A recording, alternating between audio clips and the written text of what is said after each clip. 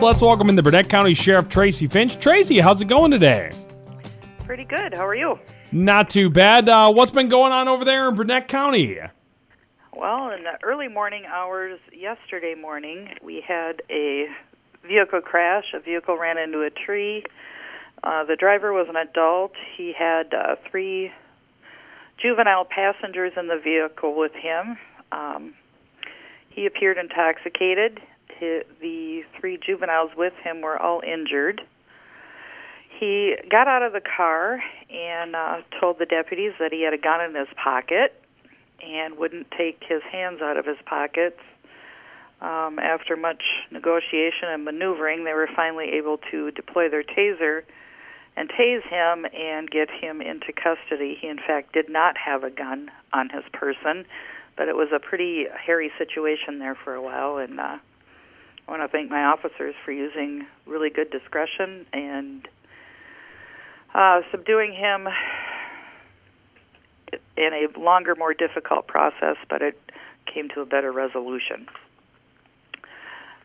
We also had a water rescue last week on Clam Lake. There was a gentleman who was out doing something on his dock and fell in.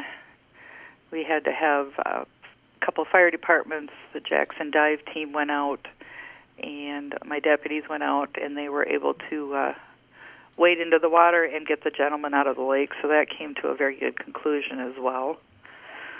And then I'm also excited to say we're doing our Cops and Bobbers today. We're taking somewhere between 10 and 15 kids fishing up on Webb Lake.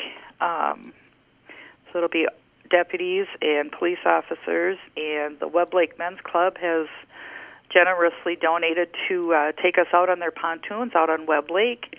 And then the Oak Ridge Tavern and Campground is donating a lunch for everyone that's going fishing today. So it should be a great day for that.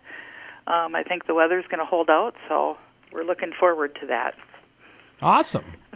Yeah, and I also wanted to mention Voyager Village is going to be doing another canine golf outing for us on September 16th, which is a Friday. I think it starts around 10 a.m.